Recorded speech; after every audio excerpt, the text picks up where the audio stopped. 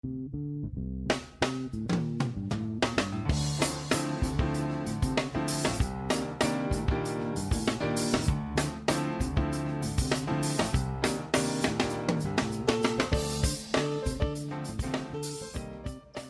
to America's Commercial Real Estate Show, your source for market intel, forecasts, and strategies. Hello, I'm Michael Bull. Thank you for being with us.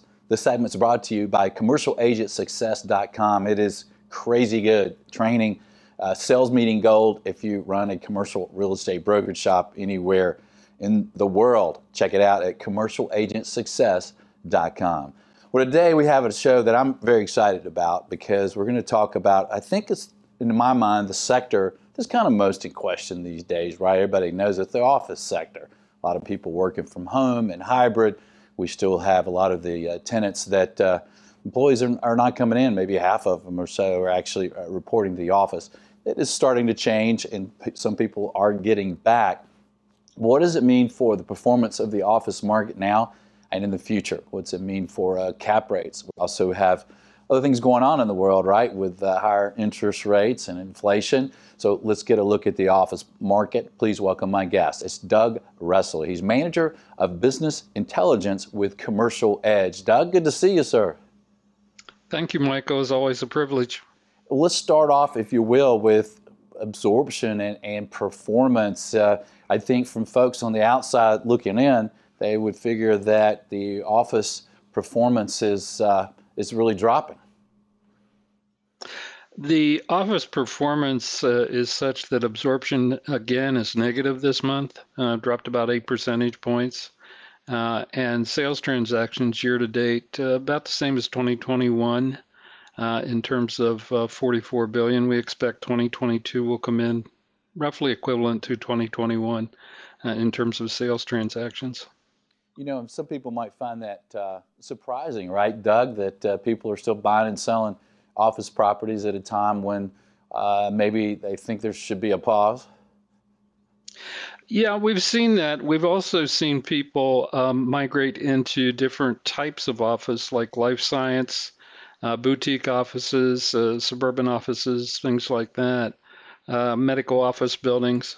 So what people are looking for is where the demand is and where the greatest demand is, and they're looking to reevaluate their assets. Yeah, and to that point, Doug, you know, what do you see for variances on performance as far as geographically or in certain cities? Well, you know, it's interesting because our data shows the gateway cities, people are migrating away from gateway cities for life science into non-gateway type of life science cities. Everybody really doesn't have a lot of good things to say about San Francisco, but when you look at what's under construction right now for total, San Francisco life sciences takes up almost half of what's under construction for the office market this year. So there is positive things, especially San Mateo, Redwood City, things like that, places like that, life science buildings. You also have conversions where people are converting buildings into other asset types. And you also have the great co-working experiment that's going on. Yardi Matrix has Cube, KUBE, which is a co-working software program that allows property managers to be able to maximize occupancy within buildings that are vacant. Yeah, that's great. And when you look at this volume of sales really sort of being equal to what we saw last year, are you seeing differences in cap rates or prices per square foot? Not really. It's about the same. So far, the bid and ask are pretty close. And I think there's hesitancy on people's part to put assets on the market if the bid and ask gap is too different. Yeah, we just put a portfolio on the market in a really good southeast city that has 3% vacancy, and I'm really curious to see where the bids come in because of kind of the outlook for office right now. What do you expect moving forward for cap rates, if you will? I guess is the best way to talk about it in the office investment market with these interest rates climbing. Well, I think they're under distress to be able to move down, and in terms of cap rates. And I think that you'll see that occur.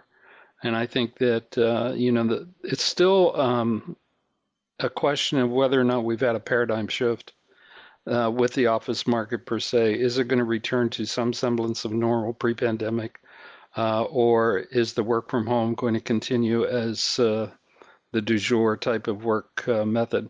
And that question still hangs out there in the balance, and a lot of people don't know how to answer it yet. And, I don't have a crystal ball on it exactly. Yeah, yeah. Well, I enjoy selling office buildings, and one of the things that we see is some of the smaller tenants going fully back in the office, and some of the bigger companies more struggling to get people back. Elon Musk at Tesla, right, said, "Hey, get back in the office or get gone."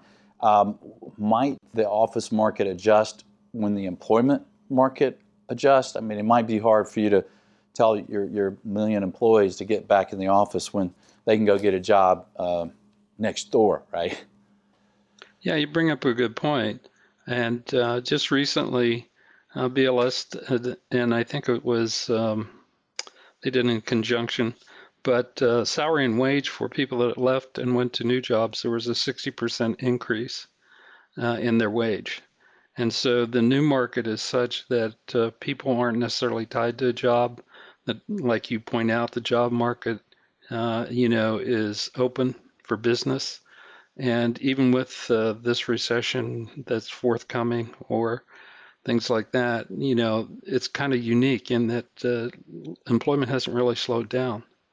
And so people know they can get a job, and all probability can get jobs with higher income. They feel enfranchised, and that's going to put pressure on people that want people back in the office. That says you have to be here or get gone, to that quote. People say fine.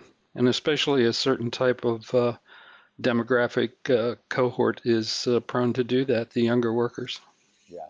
And Doug, what are some of the cities around the U.S. that are doing really well and are expected to do well? Well, certainly I like Atlanta because, they have that new huge development that's going in the northwest part of town.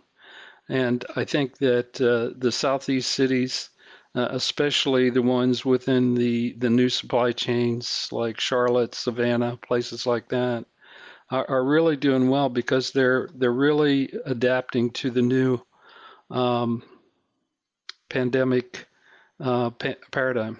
And so when you see a knowledge economy, those economies that are moving into the new type of digital technology, knowledge-based type of an economy, those are the cities that are doing well. Charlotte, Atlanta, Dallas, Phoenix, etc.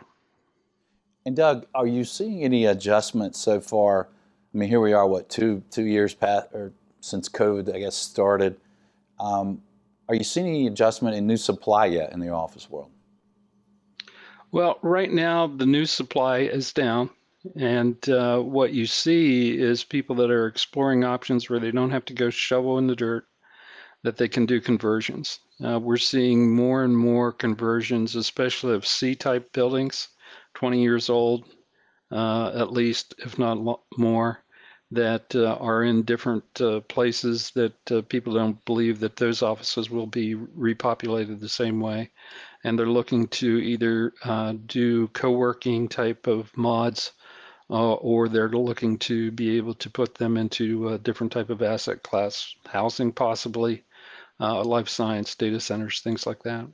Yeah, it's interesting. I think if you look at a correlation between the office market today and the residential market after the Great Recession, where we had the housing bubble, everybody said, oh, no one wants to own a house anymore, it's terrible. And you look at the increase in values of homes over that time, and my estimation, we could be in that situation here with office where some people are questioning whether you need it. And then when the employment market changes and some of these companies realize that how much the turnover and having so many folks working from home or wherever is hurting the bottom lines and top lines, I think we'll have a window here of opportunity really for investors, whether they're converting it to a different use or upgrading it. When you look at the sales, what are you seeing difference from Class A buildings? Is there really a lot more demand for those than the B and C right now? Trophies certainly have a lot more.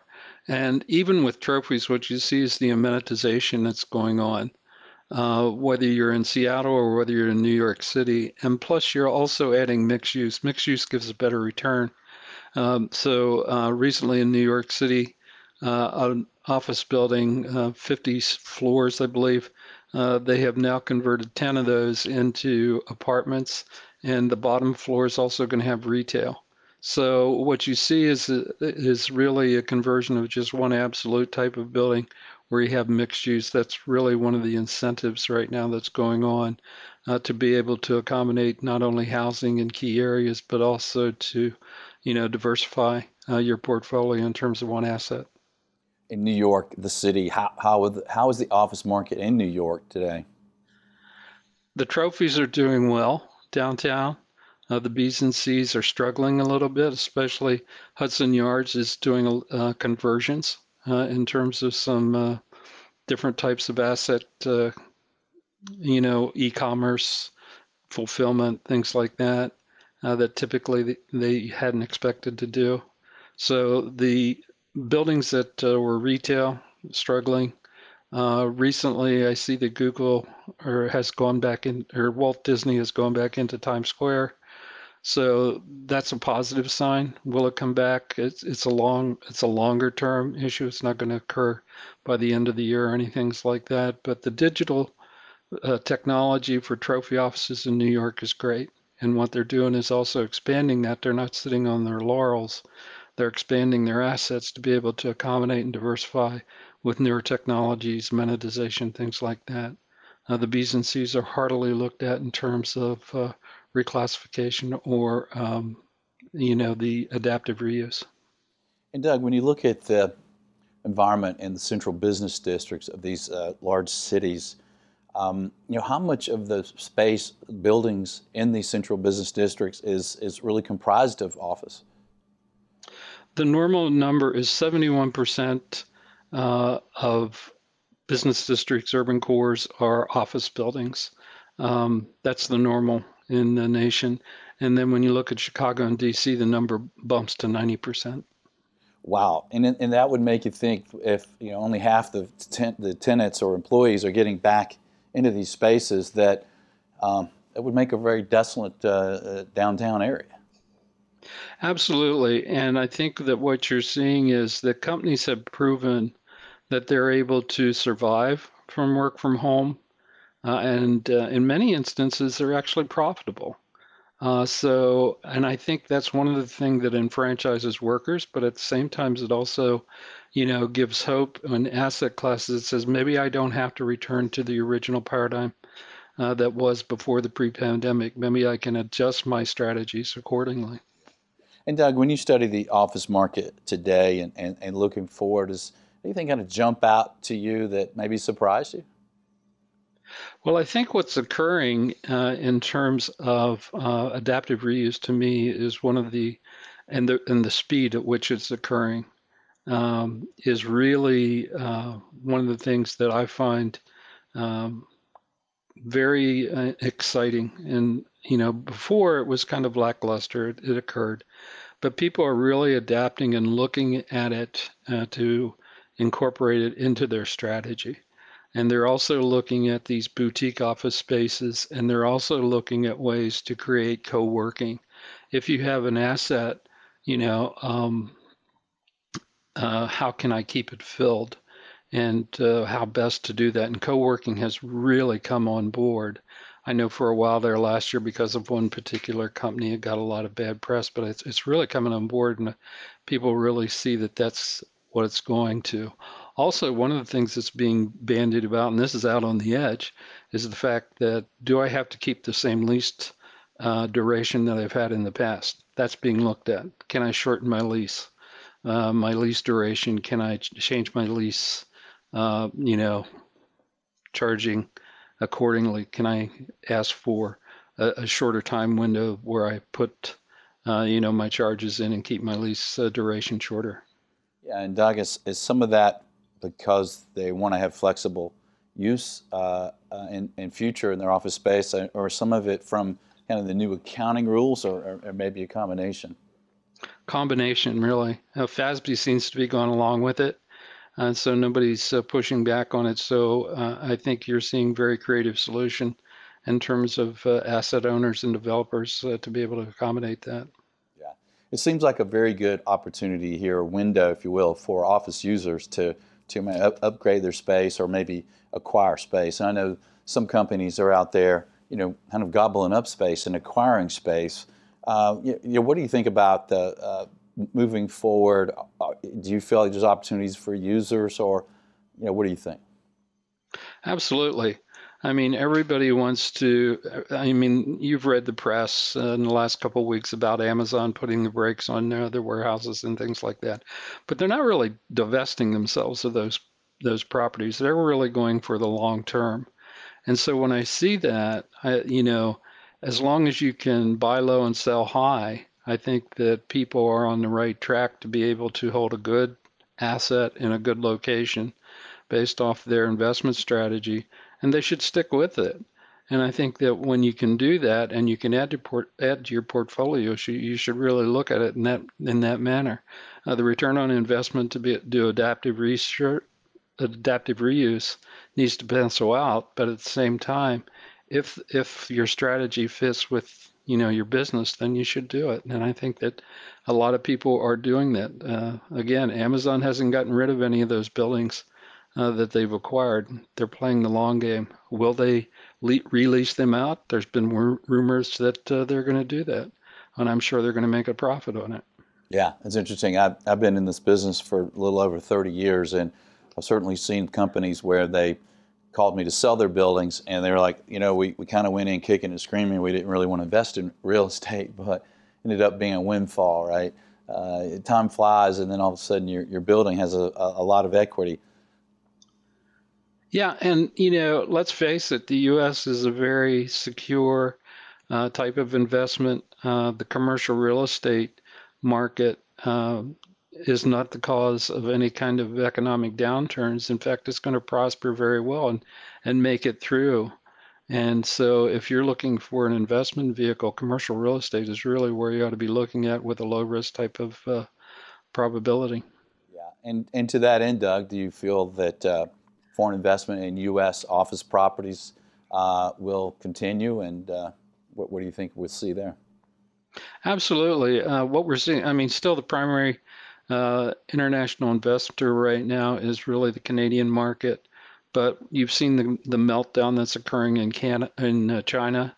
There's an awful lot of money there. The European market is such that I don't need to tell anybody about the euro versus the dollar. So we're an investment, hedge over here. We have good investment. It's secure.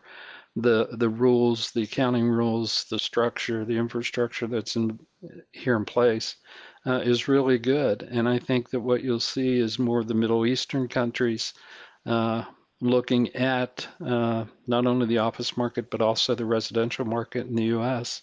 And you'll start seeing a lot more international investments coming to the U.S. because of the low risk, high probability of return. Yeah, it makes sense. Well, Doug, what would you leave our audience with to think about for the office sector moving forward? Well, I think that the office sector is, still there's a lot written about what's going to happen. No one really knows the full, but I think what you're seeing is existing owners and asset developers right now really are being creative. They're really taking into account on a day-by-day basis and letting the market dictate what their strategies are and how they should change those strategies. They're not sitting on saying, I'm going to stick with my strategy the way it was 3 years ago, and I'm never going to change it. So I think what you're seeing is a lot of people that are very creative in the business that are doing things that are, very good for the commercial real estate industry, and they're making innovation happen based off the changing variables in demand. Yeah, I agree. I think it's going to be a healthier office market. It's going to be a more inviting office environment. And if anything comes good out of this COVID thing, it's that, right? A healthier environment, more welcome environment, more productive environment. Doug, thank you for joining us, sir. We appreciate it. Thank you, Michael. All right. And thank you for joining us around the country. If you'd like more information from Doug and the good folks at Commercial Edge, their website is commercialedge.com. Thank you for joining us. And until next week, be sure that you always lead, learn, and laugh, and join us for America's Commercial Real Estate Show.